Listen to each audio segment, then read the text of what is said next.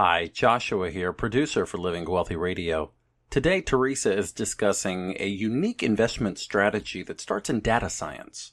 Real estate investing is highly risky, and most people just can't make it work. Management and maintenance expenses eat up all the profit, and everything costs more than you expect. But today's guest has built a real estate empire by applying his background as a data scientist. His method for selecting properties is something you've probably never heard of before, and surprisingly, it's extremely simple. Stay tuned. We're about to dive in and learn some pretty clever tricks for predicting highly profitable investment properties. Today's enriching fact of the day is that you can achieve excellence by avoiding premature celebration. Mastery requires consistent progress, focus, and numerous milestones along the way. But most people tend to celebrate the milestones and lose sight of the ultimate goal. Regardless of what your goal is, learning a new language, building a business, achieving financial independence, or something more personal, the principle is still the same. Don't celebrate too early, or you risk distraction and minimize motivation. Most people pat themselves on the back each time something good happens to them, or they achieve some small milestone or something. And while it's good to acknowledge progress and momentum, the danger is that you'll feel satisfied with yourself and not really have the drive to do what it takes to achieve ultimate success. There's a story about a Spartan warrior who received a very valuable trophy of gold and precious metals from his colleagues. His peers presented this trophy to him to celebrate a recent victory that he had achieved. But the next day, he sold the trophy and went back into training. The war was not over. He had not achieved mastery just yet. Regardless of how others feel about your achievements, always keep a higher internal standard and look to the ultimate goal you have in mind. Don't risk losing steam and motivation by overly congratulating yourself before it's time. Today's enriching fact reveals that the key to mastery is consistent improvement and focus. Anything that distracts us or detracts from our drive, even little victories, can be the enemy of our success. Don't let milestones keep you from the mountaintop. You're listening to Living Wealthy Radio with Teresa Kuhn. There are so many business leaders, entrepreneurs, and employees who are unaligned and therefore spinning their wheels. The result is a loss of productivity and burnout. Virtually all companies, big and small, are underachieving their maximum potential. And why? Well, because they lack the tools, the information, the accountability to achieve meaningful objectives. That's why here at Living Wealthy Radio, we love Business Finishing School, or BFS. They provide you with the tools, strategies, and information you need to run your business more effectively and efficiently. This simplifies your processes and maximizes your potential. The first year alone teaches you the 12 foundation principles of business to immediately streamline your business and begin seeing results. Plus, there are 3 more years of powerful material on top of that to finish out a complete business education. Let your business brain finish what your entrepreneurial heart started. The power is in the simplicity. For more information on BFS, visit businessfinishingschool.com. Joining us today is Neal Bawa, CEO and founder of the real estate investment company Grow Capitus. He is an entrepreneur, technologist, and speaker, and he's been dubbed the mad scientist of multifamily. He is here to share with us his insights in targeting multifamily real estate as a highly profitable investment tool. So welcome to Living Wealthy Radio, Neal. Thanks for having me on the show, Teresa. I'm very excited to be here. Well, we are excited to have you. And your background is fascinating, right? You're in real estate and you're a technologist. And so share with us why you are so competent to speak about real estate investing, specifically multifamily real estate. Sure. I think it's definitely a unique background, right? You've had people on this show before that have flipped 100 homes and have done 1,000 loans, and I haven't done any of those things. I'm a technologist that I'm basically a nerd that fell into real estate in reverse, right? So most people start with a single-family rental. Well, I started with a $5 million campus in 2003 because I was running a company, a very profitable technology education company. I was chief operations officer. We had lots of employees, fast-growing company. We decided we're not going to rent. We are going to build our own campus. And my boss basically assigned me the job, and he mentored me through the whole process.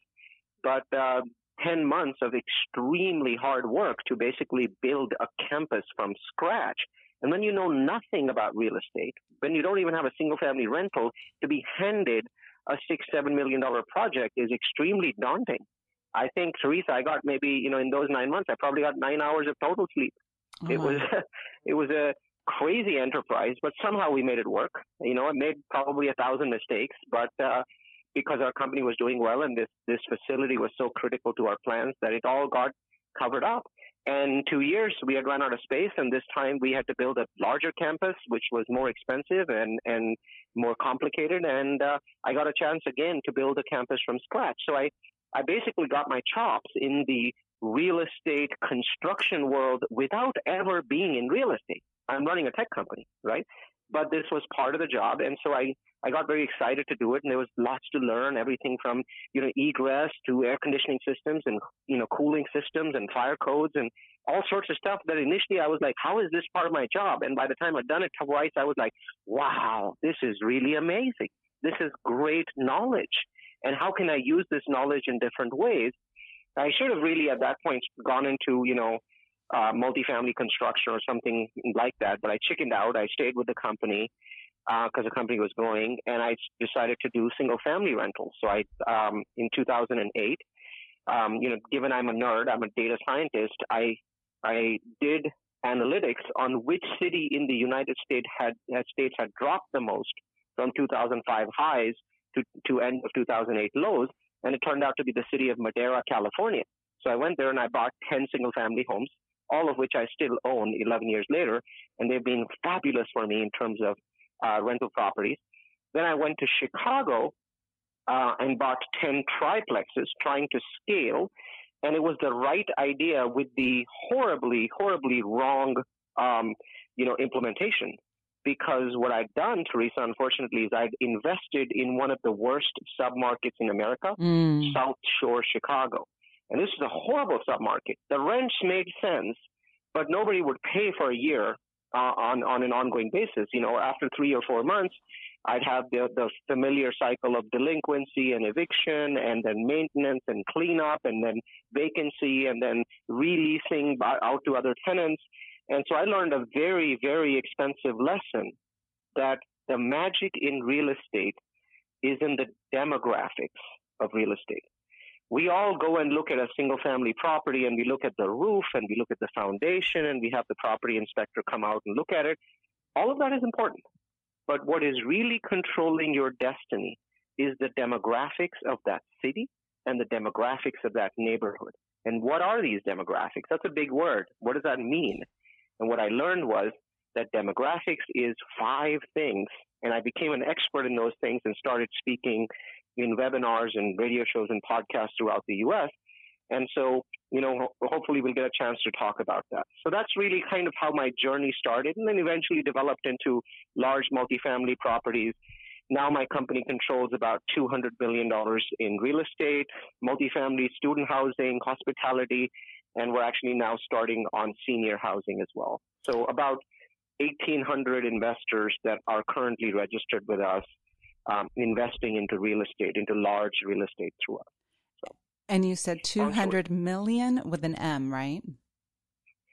Yep. So current assets are about 200 million. The average building that we buy or build is somewhere between 20 and $30 million. And the way that we do it is, it's not my money. I don't have enough money to buy, $200 million in real estate. Is that we aggregate money from investors. So each investor might put in 50 or 100 grand each, and there's 50 investors. So now we've got $3 or $4 million of their money, and we buy a $12 million building with it. And obviously we get a loan on it. and then we improve those buildings. So, or we might go out and do a new construction project. Those typically are more expensive. So it might be a $30 million project with $6 million, $7 million of investor money, and the rest being a construction loan from the bank. Either way, the goal is to try and double investor money in 5 years. That works sometimes, doesn't work other times. But that's essentially the process that we've been following. But the foundation of everything that we do at our company, everything, is real estate demographics. And I love talking about that, so hopefully we get a chance to do that in this show. Absolutely. And so what's very interesting is your background is technology. You are a data scientist, so to speak. So you have taken your data science background and applied it in real estate investing to, I guess, for your company, have a product, so to speak, an investment strategy for investors to come in and invest based on what you've found from a data analytics perspective, what's going to give the highest probability that that investment is going to grow. And be safe. So I think that I tell people is my number one job is not to make you money. My number one job is to protect your principal, right? Making money is important, but my primary goal is, and Warren Buffett says this well, rule number one of making money, don't lose money, right? And the goal of using the analytics is to go into markets where supply and demand is completely out of whack, right? You have overwhelming demand and just not enough supply because there's not enough land, or because the city doesn't like new construction, or because there's a lot of NIMBYism going on there. Whatever those reasons are, right? We look at all of those. For example, one of the reasons I invest in Utah is Mormons don't believe in contraception, which means that their birth rate is very high. Well, I love investing in states with very, very high birth rates, because states with young populations, especially educated populations like Utah, that have very high birth rates are eventually going to drive rents through the roof. And that's exactly what's happened with the Utah properties that I've already completed working on. So not a lot of people think about, I should be investing in Utah because there's a lot of Mormons and they don't believe in contraception. But all of these are factors. These are things that data scientists think about, because in the end, we are answering the big question, which is, how do I get a lot of rent growth for a lot of years, right? Recessions come and go. Obviously, our rent growth will be affected when there's a recession. But at the end of that recession, I want it to go back to being in the top 10% in the country. And so I'm looking at every factor that affects that. I'm looking at every number that affects that and trying to say, there's 3,000 places in the U.S. that I can invest. What's the top 1% in that list? And how can I, even within that top 1% of cities, every city has 50 to 100 neighborhoods. How can I find the top 1% of the neighborhoods in those top 1% cities to give myself the maximum tailwind for success? And that's fascinating, right? From a philosophical investing perspective, we are absolutely aligned. And just for clarification, a couple things that you said. Number one, NIMBY means not in my backyard, right? And so there are developments that are cut off because, the neighborhoods don't want that kind of development in their backyard. And focusing on not losing the capital, not losing the principal versus chasing returns, 99% of the people, from an emotional perspective, money and emotions are wired together, right? Very, very difficult to be objective. And as a data scientist, you're probably wired to be less influenced by the emotions when it comes to investing that most people suffer from. They're chasing that return. They get swept up in the numbers and the possibilities instead of protecting their principal when they're thinking of investing. Exactly. I really think that every real estate investor must first think about preservation of capital, because for every real estate investor that, gets rich because he hit a home run, there's 10 guys that lost money because they went into horrible markets like I did, South Chicago, or they went into basically didn't study or analyze what is happening in a particular area, right? Demographic trends like let me name a demographic trends that's very important. America is turning into two countries. You have basically cold states that are losing populations to the Sun Belt.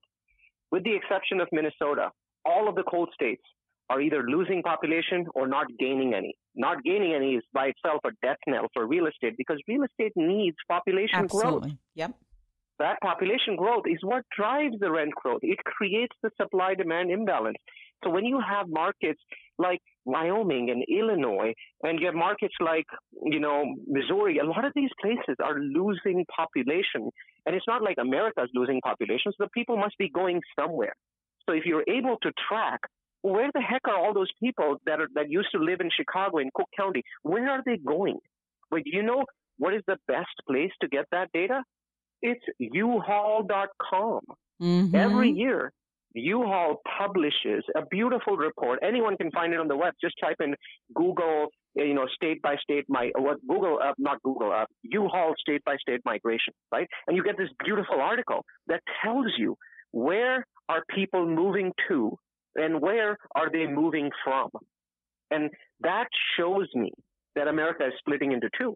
We have a country where states like West Virginia are becoming second-class citizens. Then we have states like Utah, Florida, and Texas that are growing at 2 and 3 and 4 times the rate of these other states. And why would you as a real estate investor not want to use those kinds of tailwinds? The example I love to give to people is, you're sitting in a plane, right? And most planes in the U.S., they fly at 550 miles an hour, right? So you're going, to Teresa's house and you're going at 550 miles an hour. But what if there was a 200-mile headwind coming at you from the other direction? Well, now your plane isn't going 550. It's now going 350, right? Because of that headwind. Now, in a different scenario, the same plane is going to Teresa's house, but now it has a 200-mile tailwind. Now that plane isn't going 550, it's going 750. So in the first scenario, the plane's now going at 350. In the second scenario, it's going at 750. Now you're making 2.5 times the profit without doing anything more. You're not doing more tenants. No, you're not doing more toilets, but you're making 2.5 times the money. That is what analytics does. That is why if you Google what is the most lucrative and fastest growing job in America today, you will immediately get a bunch of answers. You get a bunch of articles. All of them say it's the same thing. The fastest growing job in America is data scientist. Yep. Right? That is the fastest growing job in America. And, I coined, a phrase recently. I tell people data and analytics are the oil of the 21st century. Right? We all wish that, I wish I'd lived in Texas 50 years ago because, there's literally oil coming out of the damn ground, right? I couldn't help but be rich, right, if I was there and I knew about oil. Well, you have oil, only unlike Texas 50 years ago where you had to go find oil and drill for oil, sell oil, and deal with all the volatility. You have oil. It is in that computer, your phone, your iPad. If all you did was spend 30 minutes every day religiously studying the trends in whatever it is that you do, it's really, really hard not to be rich. It's the oil of the 21st century. Why wouldn't you spend 30 minutes sitting at home and studying trends? That's the message that I always want to get people out there. A lot of people say that, the system is basically rigged against us. It's hard to become rich compared to 30 or 40 years ago. There's all these mega organizations. I say that's not true. But to me, the fact that you have data at your fingertips today, that people paid $50,000 or $100,000 in annual subscriptions in the 80s, and that data, better data, is now available for $39 a month. Well, if you're not rich, whose fault is that? Well, you're singing to the choir. Absolutely. Every day, there's so many opportunities, and your background is fantastic. You've just chosen to take the analysis, right?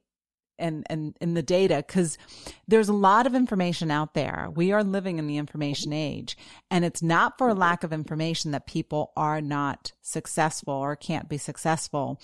It's taking action on that information, and that's where the data science comes in. Because if you've got a bunch of data, that doesn't mean you can do anything with it. It's organizing and analyzing that data so that it can serve you. And you've just done that with real estate. Yes, so that happens to me in a vertical. But let's say tomorrow I was joining a different vertical. I wouldn't change the base philosophy, right? Figure out what is working, what's driving the trends, and go get access to that data. And a lot of people say, Neal, what you do is you can only do it because you're a data scientist, because you have this and you have access to some secret data that nobody else has access to. And I tell people, nope, I'm using a free website, 2 free websites, Google and city-data.com. And I show people exactly the data that I use. And I tell them, look, to figure out if a city is great to invest or not takes about 15 minutes. And to figure out if a neighborhood in that city is great or not takes another 15 minutes, right? And the process is so ridiculously simple that I actually created a 90-minute course on how to do it. And then after somebody's gone through that course, they're going to do it just as well as me. Not 80% as well as me, but 100% as well as me. That's how simple it really is.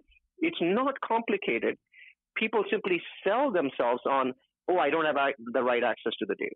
You do. It's free. We live in this amazing information age where I kid you not, the data that city-data.com has would have cost $50,000 or some absurd number like that in an annual subscription, probably a printed book back in the 80s, because the internet didn't exist. Well, let me ask you this, Neal. If the information and the data is available to everybody, and a percentage of people understand that data and know how to find it and know how to analyze it and know how to implement the information that is available, then you're competing. Let's say you all pick, I'm going to make up a city in Texas, because Texas, from a U-Haul perspective, try getting the rates from California to Texas in terms of renting a U-Haul versus Texas to California. And that's going to be a clue as to how many people are moving to California from Texas.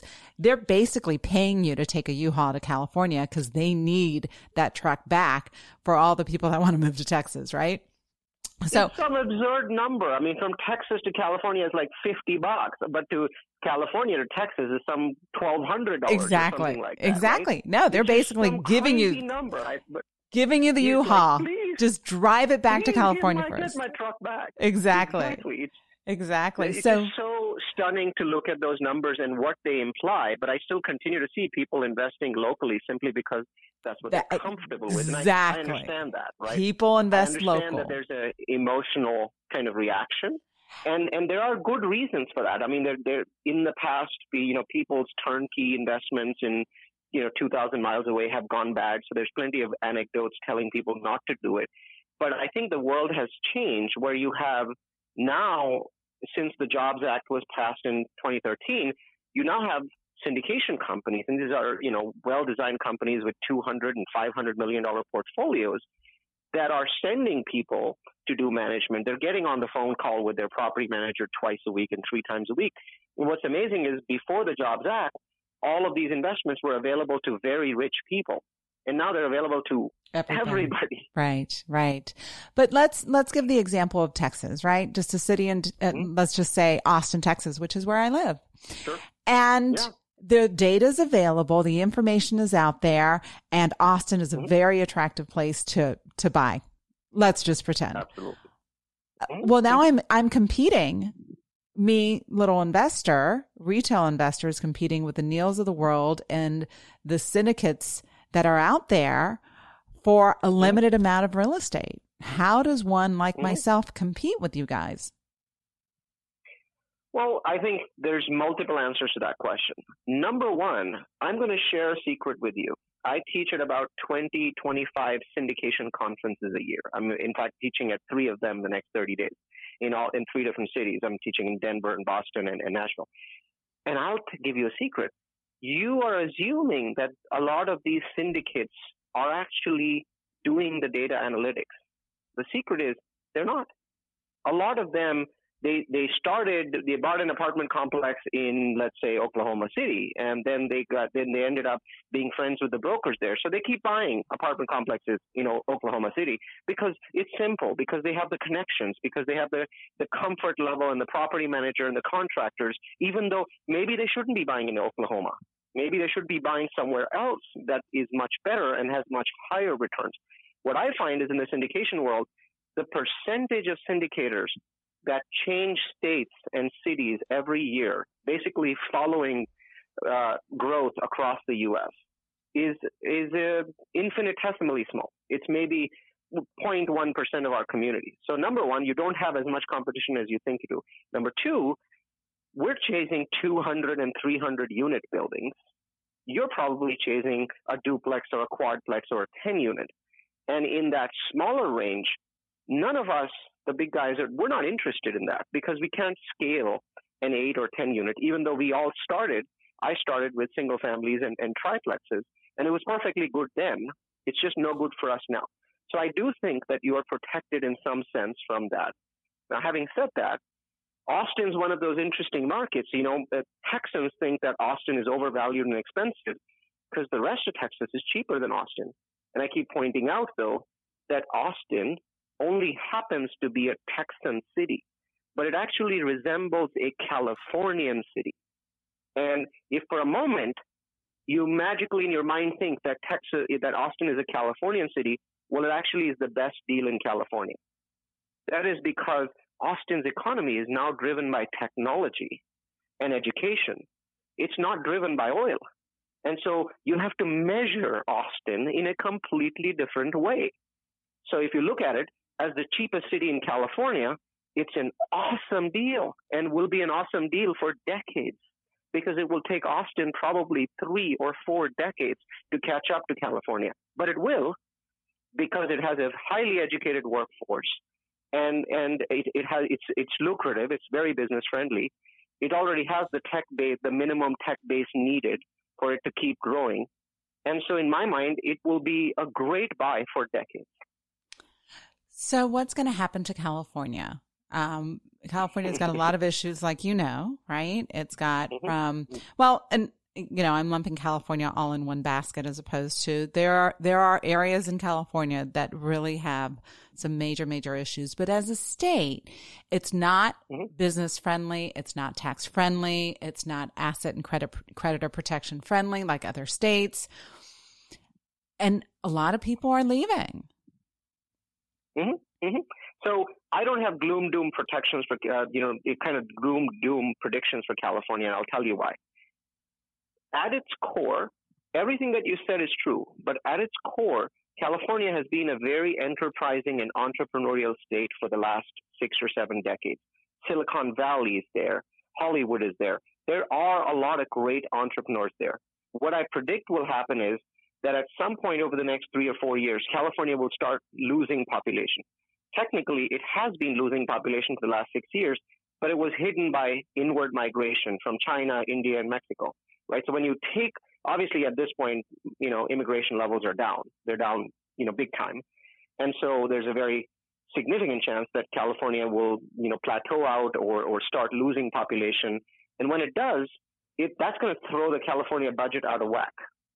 What I feel is that there'll be some tough times for California. Its real estate is already being affected by the SALT deductions being taken away, the state and local taxes deductions that were taken away. And so there'll be tough times, but I believe that California will then take the necessary steps to reform. They will take the steps to become a bit more business friendly. They'll take the step, Silicon Valley is already extraordinarily business friendly. That's only one part of the state. I think what will happen at that point is that the other parts of the state will take the necessary steps. And so I don't think that California is a gloom doom story. I don't feel that way for the state of Illinois. I don't feel that way about, let's say, places like New Jersey that have crazy pension fund problems that nobody talks about. But I don't think that it's a gloom doom story for California. I still see 30 years from now California being strong, but I think it's going to go through some troubling times. And I live there, by the way. I love California. I live in Silicon Valley. I just think that we should be honest and rename California as Taxifornia. That would be a much better name. It would be honest. As what? Taxifornia. Tax, as in taxes. Taxifornia. Got it. Yeah. Yes. Yeah. Well, agreed, right? Totally. I've got many, many clients in California, and it's stunning how much you all pay in taxes. It's ridiculous. I mean, if you total up all the hidden taxes in California that we don't think about, right? I want to open an LLC in Wyoming, it's $25. I want to open an LLC in California, it's $800. Why should California be 32 times more expensive than Wyoming?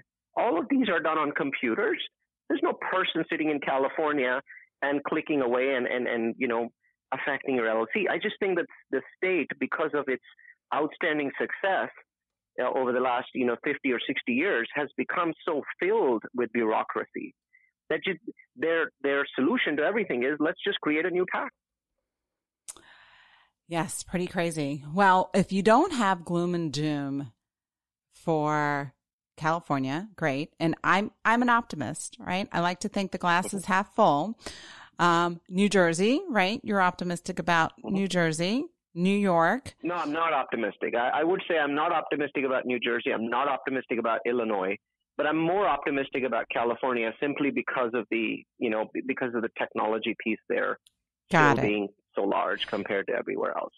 But I do think that there are states that are really in trouble. Illinois, for example, I've done the math on Illinois because I've owned properties in Chicago, and the pension fund problems that Illinois have, in my opinion, and I'm not an economist, so I certainly could be wrong, is the way I see it is that Cook County, which is where Chicago is, they've got 2 or 3 options. They can declare bankruptcy in 2 years, they can declare bankruptcy in 4 years, or declare bankruptcy in 6 years.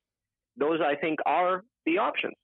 I mean, you can only push the can down the road so far. So, I mean, I know that there's going to be a catastrophic decline in their real estate when they do reach the point where nobody buys their bonds, and it's got to be coming up. I mean, the vast majority of their general budget now is just repayment on debt. How does that work, Teresa? How can you run a $500 billion economy if every buck that you make in taxes goes back to repaying your existing debt? Well, it's basic math, right? It can't, and something else is sustaining it. You're concerned about Illinois, but I must have misunderstood you when you were talking about New Jersey. I thought you said you were not, that you were optimistic in the future about New Jersey, but you're concerned but still optimistic, or? New Jersey. Well, I'm pessimistic, but not as much as Illinois. I still think that there's room for New Jersey to do what's right? So I think that they have choices that I think are too late for Illinois at this point of time. They have to make hard decisions. But bottom line is there's many such states in America that have to make hard choices. One of the things I tell people is that we've always, thought that municipal bonds were very safe, right? Mm-hmm. We've had a couple bankruptcies, Orange County, Stockton, but really never a big bankruptcy, right? So municipal bonds are considered almost as safe as treasury bonds. I believe that we're going to see a slew of bankruptcies, cities and states over the next 20 years because the debt levels have become extremely unsustainable. There appears to be no way for these people to pay their debt back. And so, they can't do what the feds can do. They can't print money, right? So, because they're unable to print money like the feds can, at some point, you come to an abrupt halt. And we just saw that with Puerto Rico. I mean, it was incredibly painful. I think Puerto Rico's in for a 10-year depression. I constantly come across people in the real estate industry that tell me that Puerto Rico is the greatest investment opportunity in America for real estate. And I tell these people, you are absolutely not data-driven. Look at metrics, and you will see that it is dead last in the U.S. for a risk-reward ratio. Its economy is so massively damaged by what happened that I think that it will be a great investment opportunity 10 years from today. It's going to loiter near the bottom for a long time. And I think that some of these states and cities are going to be hammered the same way, hopefully not as bad as Puerto Rico. So I think that as a real estate investor, as a stock investor, as an investor of any kind, you've got to understand that that America is separating. Some areas will do massively better than other areas over the next 20 years. I see a lot of growth in Texas. I mean, Texas has incredible potential over the next 20 years to become another California. I think Georgia has potential. Florida has incredible potential. And I think that people who are, tied to must invest in your own backyard are going to suffer. That is what the data seems to show. I agree. I totally agree. We're kind of running out of time. I want to, if you don't mind, I've got still so many questions for you. I'm going to start with, does your data recognize or take into account the comprehensive annual financial reports of municipalities, the CAFRs? Not so much, because I think that we don't drill down to that level. I don't think that we need to. So I look at 5 metrics. I look at population growth, job growth, income growth, home price growth, and crime reduction. I find that by the time I have looked at these 5 numbers for every metro in the U.S., I already have the Rosetta Stone. I can keep adding more and more metrics in there, but I find that the data really doesn't change. I can add another 50 metrics in there and I still have the same damn conclusion. So I look at these 5 big factors, once again, population growth, job growth, income growth, home price growth, crime reduction. And by the time I look at those 5, I can rank cities very effectively. And I can tell you things like St. George, Utah is probably a great buy. Detroit, Michigan, probably not right? So that's what the data seems to suggest to me. And I'm not tied to any particular city. I'm happy to invest in Detroit, Michigan if the data suggests that that's the right place to go and invest in. So I think those 5 metrics seem to deliver enough returns. What's nice is that what you're talking about, those reports are actually very difficult to pour through because they're very comprehensive and big reports. I like investing systems that are simple, straightforward, and the data is free, and they work 95% of the time. Remaining 5%, well, that's the risk that you're taking investing in real estate. So hopefully, you're in the 95 and not in the 5. And so those metrics that I mentioned to you, I have a course, and we won't have enough time to go through the metrics and what they should be and where do you find them. But I created a course, and it's at udemy.com, udemy.com/realfocus, one word, REAL focus. If you go to udemy.com/realfocus, I teach you a 100-minute course. There's no sales pitch. It's free. Nobody will upsell you or anything. It will basically take those 5 metrics and tell you, okay, how do I get these metrics? How do I apply them? And I promise you, it is as simple as I mentioned. 15 minutes for a city, 15 minutes for a neighborhood, you will be an expert. Just apply the number. Fantastic. Quickly, do you see a bubble building in the real estate market? I see to some extent, but in my mind, I don't see the same sort of situation as we saw in 2006. Number one, I think lending standards are pretty good. I look at how hard it is to get single-family homes or multifamily homes. The lending standards are pretty tight. They're beginning to loosen a bit, but they're a far cry from what they were in 2006. I think that something has happened to our economy that most people have trouble understanding. Okay, before 2008, the real estate industry was based on its own fundamentals. So if it was too expensive, we'd have a real estate recession, not a U.S. recession, not an economy recession, but a real estate recession. If the prices fell too much, then we would basically, they would start going back up again. So a fundamentals-based real estate industry. Since 2008, I believe, and now more and more people are beginning to believe, that real estate and stock prices are not based on fundamentals. They are based on what the Federal Reserve is doing.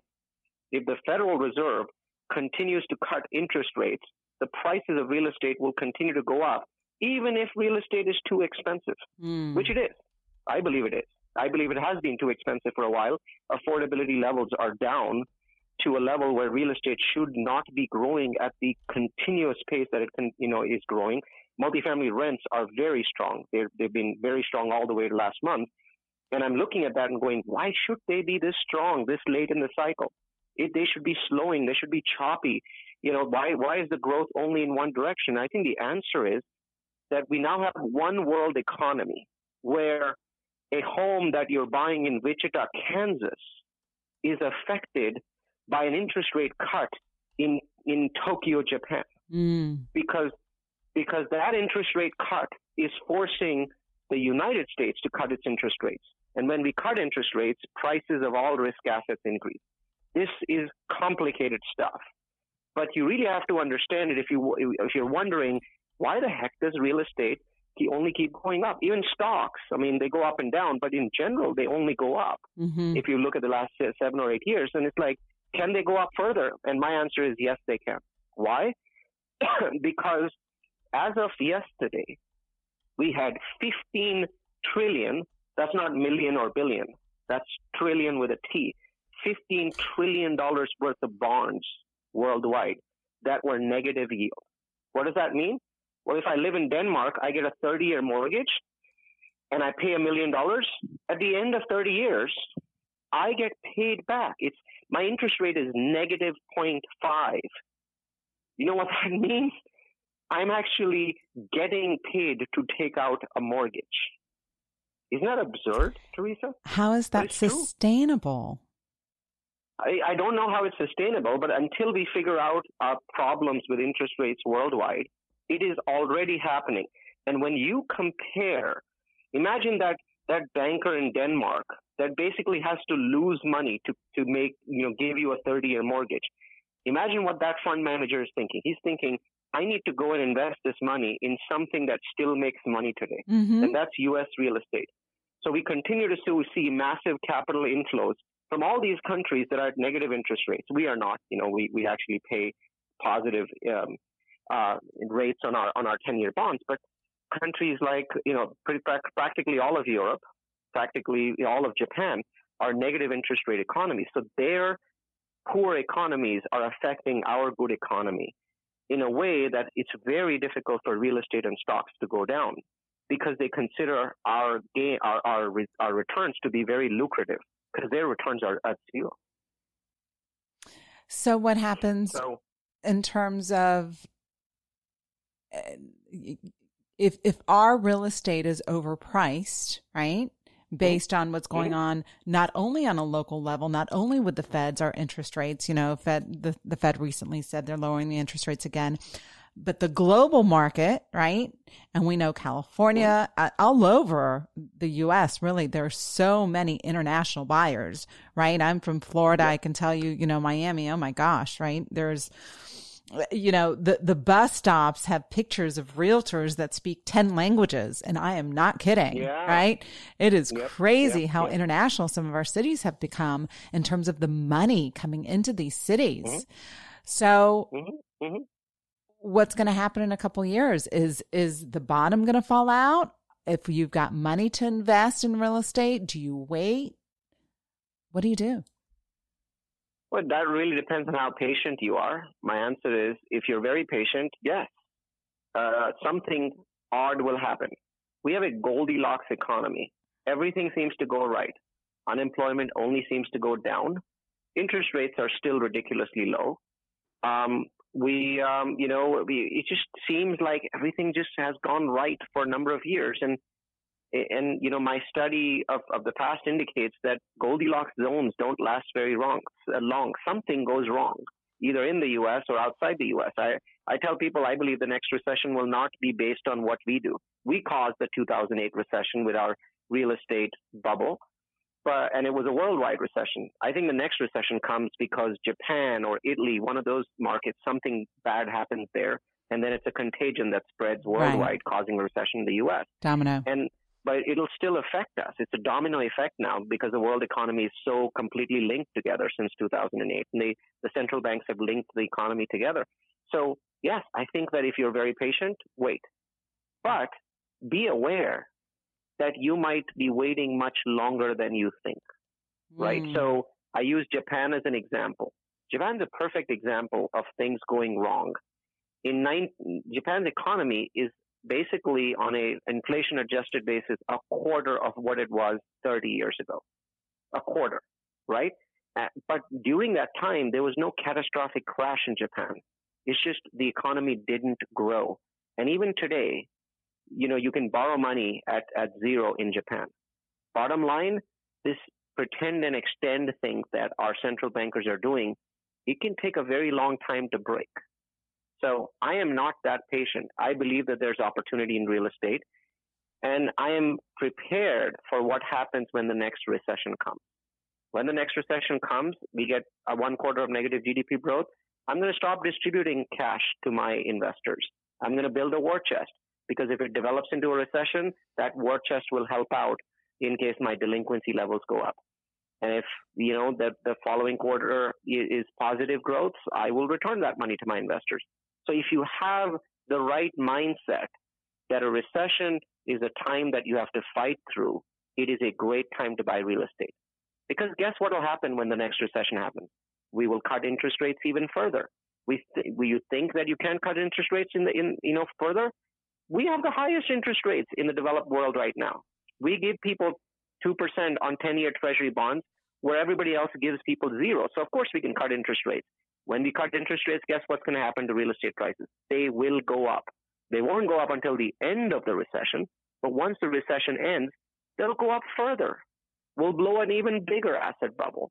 And that's why I hold real estate. But I have my eyes open about that recession. When it comes, it's going to be tough for us. We're going to have to ride it out. And if we are forward thinking about that, we'll be able to make it through that recession. And on the other side of that recession, I believe there are even higher real estate prices and even higher stock prices. Neal, you've been a fantastic guest today on Living Wealthy Radio. Share where our listeners can get more information. Udemy, your course, udemy.com/real focus. Yeah. And but the best way to connect with us is something else. So, the word multifamily, if you add a U at the end of it, the letter U, multifamilyu.com stands for Multifamily University. We have over 50 webinars and seminars about different trends in real estate: student housing, senior housing, multifamily, single family, best cities to invest in, best cities to stay away from. All of these webinars by dozens and dozens of very smart people are completely free. That is the best place to engage with us and learn more about real estate. Nobody on this site is going to try and sell you anything. It's just a compilation of the data and analytics that we provide. You can very easily connect with me personally through the website as well. So I'm very accessible to people, and you can just send me an email at neal@multifamilyU.com. So that's the best way to connect with us. And we'll have your links on livingwealthyradio.com underneath the podcast. Again, thank you so much for joining us today, Neal. Fantastic information. My best to you, and excited to have you back on the show sometime soon. I'd love to come back onto the show. Thanks for having me on, Teresa. Thank you. Thank you, Neal.